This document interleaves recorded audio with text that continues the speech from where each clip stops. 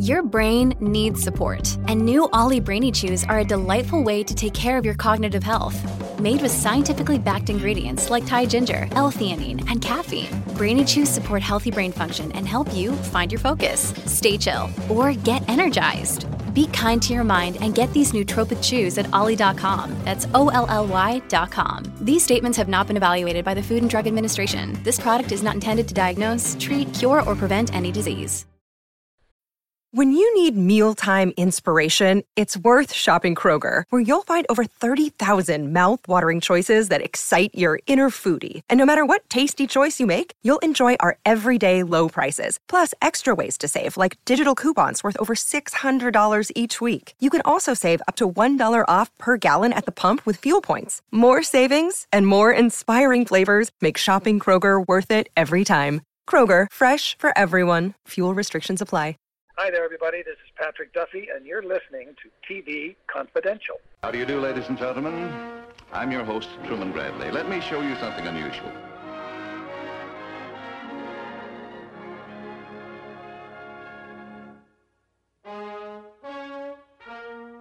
Ed Robertson welcoming you back to TV Confidential Radio Talk Show about television. Always happy to welcome back our friend, Emmy Award-winning writer, producer, and director Joseph Doherty. Joe's screenwriting credits include such acclaimed series as 30-something, Judging Amy Once and Again, Saving Grace, and Pretty Little Liars, as well as such HBO film productions as Cast a Deadly Spell and the 1993 remake of Attack of the 50-Foot Woman. Joe is also the author of such nonfiction books as A Screenwriter's Companion, Instruction, Opinion, Encouragement, a part memoir, part how-to book about the writing process and the various influences that have led Joe Doherty to a very successful career. A Screenwriter's Companion also includes a very poignant story about how Joe's path as a writer began after he saw the 1958 screen version of Attack of the 50-Foot Woman for the very first time. An experience, by the way, that also led to a decade-long friendship with Mark Hanna, the original screenwriter of 50-Foot Woman, and enough gifts of fresh mangoes to last a lifetime. Joe has just published a new novel called The First Cylinder that draws inspiration from the H.G. Wells, that's a slip right there, from the H.G. Wells classic, sci-fi classic, War of the Worlds, only it tells the story of the invasion from Mars from the perspective of the Martians. We'll tell you where you can find The First Cylinder and all of Joe's books in just a second. Joseph Doherty, welcome back to our program. Thank you, sir. Thank you for giving me more room to pontificate, because I just need as much room as I can get. Well, we're coming up on our 16th season, and we're going to rename the show Pontificating with Joe. I like it as long as it's all done in uppercase. That seems to be a minimum right now, and also I don't get a chance to see Tony and Dan and you guys enough. So I thought it was about time I made up an excuse, so I wrote a book. That's as good an excuse as any. Tony and Joe is Tony Figueroa and Dan Farron. Dan has written several one-person shows. He's also co-authored an award-winning play and has performed stand-up all over California, along with Tony Figueroa and Donna Allen. Dan is also one of the producers of Story Salon, Southern California's longest-running, regularly performing storytelling venue. Dan, always good to have you on the show as well. It's always a pleasure to be here. Thank you. Last but not least, and speaking of Story Salon, Tony Figueroa also with us. You can enjoy Tony's standalone podcast, This Week in TV History, on Spotify, Apple Podcasts, all other platforms. Tony, good to see you as well. Good to see you, Ed, and wonderful to be back here. Joe actually came up with the topic for tonight's program. We'll ask him about that in just a second. But first, once again, congratulations on your new novel. Thank you. Thank you very much. It was a disproportionate amount of fun to write, and I don't know why. Well, I think I know why, but go on. All right. Well, no, I mean, I just realized it's interesting. I can make sense of these things only in the past tense. And I realized that if Cast a Deadly Spell was a mashup, before there was a thing as a mashup of Chandler and H.P. Lovecraft, then First Cylinder is a mashup of Wells, Bradbury and Vonnegut and a couple of other people just thrown in. And when I finished it, I felt so proud because I had finally written something I would have wanted to read when I was a high school kid. I have achieved, even the publisher, when we chose a format for the book, we chose an old format for the book. It's a different kind of looking paperback, and it's pretty retro. And yes, it was meant to be in the back pockets of guys who really weren't that popular with girls, but had great ideas, walking around their high school hallways. And I had a great deal of pleasure with it, and I like it. I mean, am I allowed to say I like my own stuff? Yes, you are. Yes. Because Wow. because if you don't like it, nobody else will. And you're the teller of the story. You're the driver of the car. If you don't convey that energy as storyteller, I'm talking to a guy who's won 4 Emmy Awards. He's been doing this a lot longer than any of us combined, so I'm telling him stuff he already knows. But if you don't have the energy to tell the story from page 1 to page whatever, nobody else will, and you'll lose the readers and everybody else along the way. Yeah, I don't want to lose anybody because then they might ask for their money back. And it's a high velocity read. You can do it. I would suggest doing it in 2 sittings, but you can do it. It's pretty, and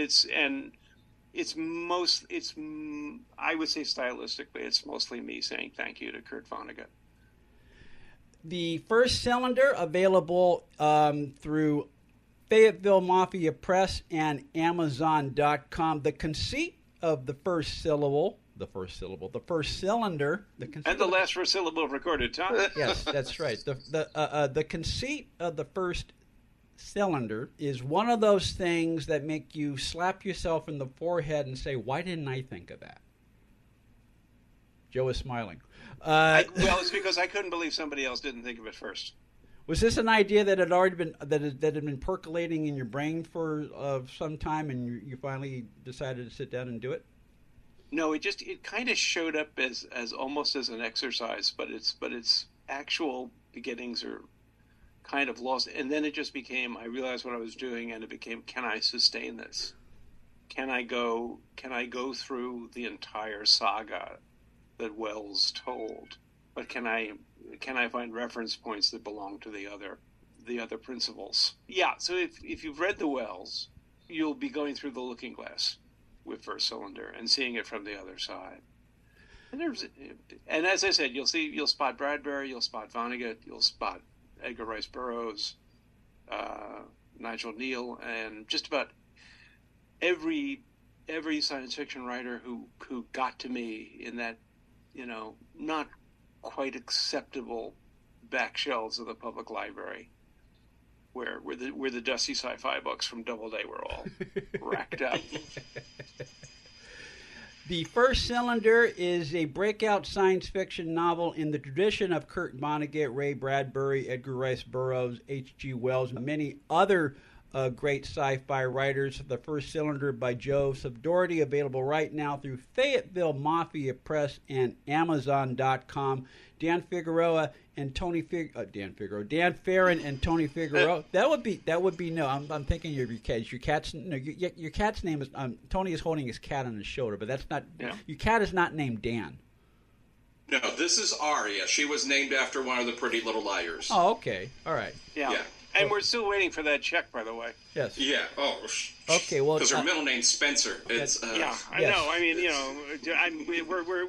we're picketing at Warner Brothers, and it's because they keep all of our rights. But. Okay. Well, Dan Farron, Tony Figueroa, and Aria are with us. At least Aria's with us for now until she is bored of the conversation. Joe actually came up with the topic of tonight's program, and it is along the lines of science fiction, isn't it, Joe? It is. I was thinking, and selfishly, because I wanted to hear what Tony and Dan would dig up from their experiences. I have a funny feeling we probably have a lot of the same television, a lot of the same features in our brains, but we're kind of like, we're not of the same generation. We kind of overlap a couple of years here and there. I thought a good way to start would be talking about obscure science fiction television. And the two titles that first showed up in my head is they're the kind of shows that were so on the fringe that when you got older, you really wondered if you actually had seen them. And one was a syndicated show from ZIV, which was Ivan Tor's company, and it was called Science Fiction Theater. And it was a half-an-hour anthology show on, I think, like from 55 to 56. And it was trying to be fairly serious in its science. And it was hosted by an actor who I've only seen in Charlie Chan movies. And I was going to say his name is Thurgood Marshall, but that's not correct. Who is it? I love obscure television, so let me jump in and say Truman Bradley. Thank you, Truman Bradley. You're welcome. Who also appears in Charlie Chan in Rio. Yes.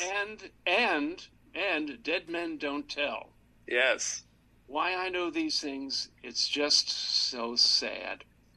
But they were the little half hour shot very inexpensively. I assume they were shot in Florida, possibly, because that's where Ivan Torres was. Mm-hmm. They were neither Twilight Zone or The Outer Limits. They were trying to kind of be a semi-serious look at science fiction. But it was just like, it was there, it was on TV, and you would watch it. You would come home from school, it would be the thing you would watch. Was this before or after or around the same time as One Step Beyond? You know, it probably overlaps a little bit with One Step Beyond, those proto shows that happened first that then got perfected. Yeah, I think science fiction, and Ivan Torres, to his credit, in 1955, he was like the Superman producers. He shot the episodes in color, thinking, without having any place to show them in color, but they thought they would have increased value. But it was things like, people coming from outer space and time travel, and I read somewhere that the theme music was actually by the guy who led the orchestra of the Ed Sullivan Show. Yeah. Thank you. And it's That's just like, true. and it's very, and it has and also I think, let's see a show of hands, people who remember the 3 Bell telephone hours, the science shows, Magnificent Hemo. No, okay.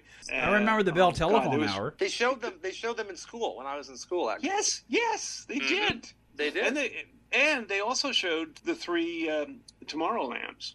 Yeah, which I saw in school. That was Dr. Baxter, as I remember, who was on the Bell shows, and he usually had a sidekick. For a while, it was Richard Carlson. Then it turned into Eddie Albert, and it was kind of like Duck's Breath Mystery Theater, where they kind of dumbed the science down and put and couldn't just tell you that the blood was moving through the body. They had to put little eyes and faces on the corpuscles, so you would kind of understand them, and say, the pancreas is actually nature's drop box, or just try to find.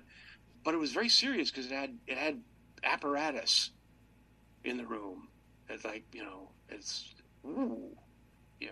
The other one, it was for a moment I said, no, this is a drug experience.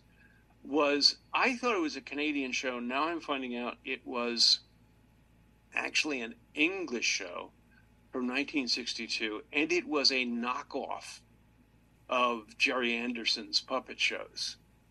And people, it was a thing called Space Patrol. Yes. Yeah. Yeah, it had less money than Jerry Anderson had. But everyone still kind of walked around the same way as if they were being held by strings. But it was also like they would just, now we're going to Pluto, the place where everyone's a dog. And the guy and all the Martians were kind of like Max Baer. They were just junior or senior? A senior, actually, I think.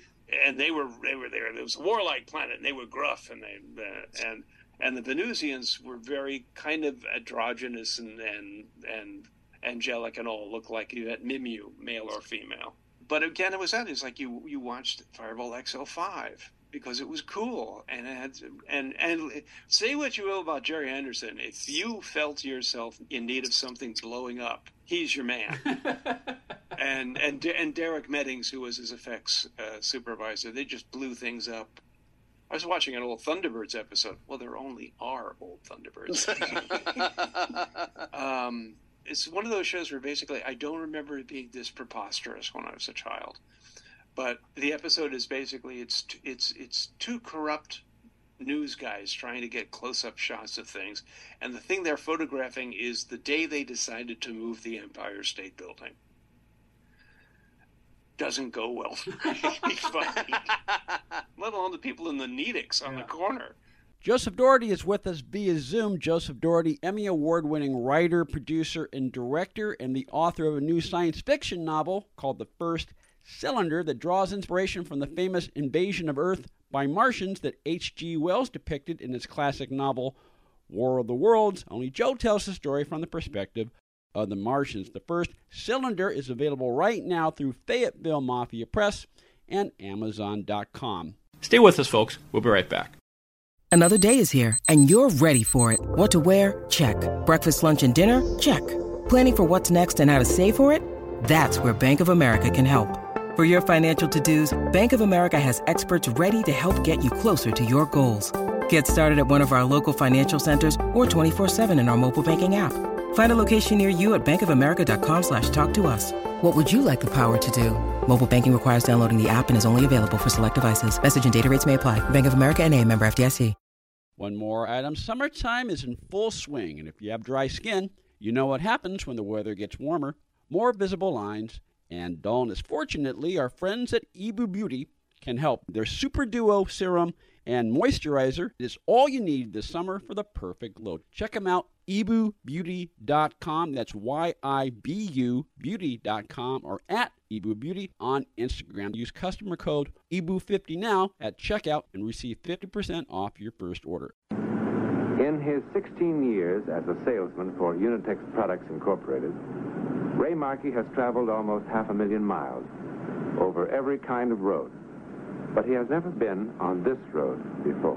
Dan Barron and Tony Figueroa are also with us. We're having some fun talking about some of our favorite obscure science fiction TV series, including such shows as Science Fiction Theater and One Step Beyond, shows that were more or less prototypes for later series such as The Twilight Zone. Joe? How important was science fiction in a dramatic form to you guys when you were kids? You know, it's funny. I wasn't a big, and never had been a big sci-fi guy. Horror was always my thing. That's the stuff, the monsters that always brought me to the table. But quite often, if you're watching Schiller Theater, they're going to throw in, you know, sci-fi and horror and everything else in there, and an occasional bloody mystery or something like that in there. I find as I get older that everything I see has a story behind it. Every show I watch reminds me of something or a story or whatever. Joe and Tony know that my wife and I go to a lot of conventions, and I don't usually write it down, but every picture that we take with somebody, there's a story behind it. There's something. It's either something that Mary Lou and I saw on a date or something like that. And I find as I grow up, Mary Lou and I watch on YouTube these things called Fred Flicks. And this is some guy who's about my age, and he says, here's what was on this date in 1965. Or here's a look at commercials from this or from that. And it's all the opening credits. And not only within 2 or 3 minutes do Mary Lou and I start singing along with the opening credits, but I start coming up with the names of actors and say, I remember this show. There's, E.J. Peeker. And Mary Lou's like, who the hell is E.J. Peeker? And I said, she was around in the 60s or whatever. And then up it comes. I can't remember my phone number, but I can remember virtually every TV show I ever saw. They always remind me of something. You talk about science fiction theater. There was a UHF station in Baltimore that started up, and they bought all the shows that were too old and black and white and crinkly to run on regular television. So all of a sudden, I'm watching Highway Patrol, Sea Hunt, Science Fiction Theater with Truman Bradley, like I said, who looks like the guy that taught me how to drive. That's what I think whenever I take a look at him. In that, and by the way, I'm a big Back to the Future fan. There's a wonderful line that I pop for how in Back to the Future, George McFly, Marty's father, said that science fiction theater was his favorite TV show. And I've always remembered that. Science fiction theater is his favorite TV show. What I like a lot about those shows, and I'm talking about the anthology shows of science fiction and whatever at that time, is the fact that it seemed to me to be a director's and a writer's showcase, more so than it did for a lot of the actors. It was a chance to do anthology, which everybody's scared to death of a lot, or at least at different periods of time.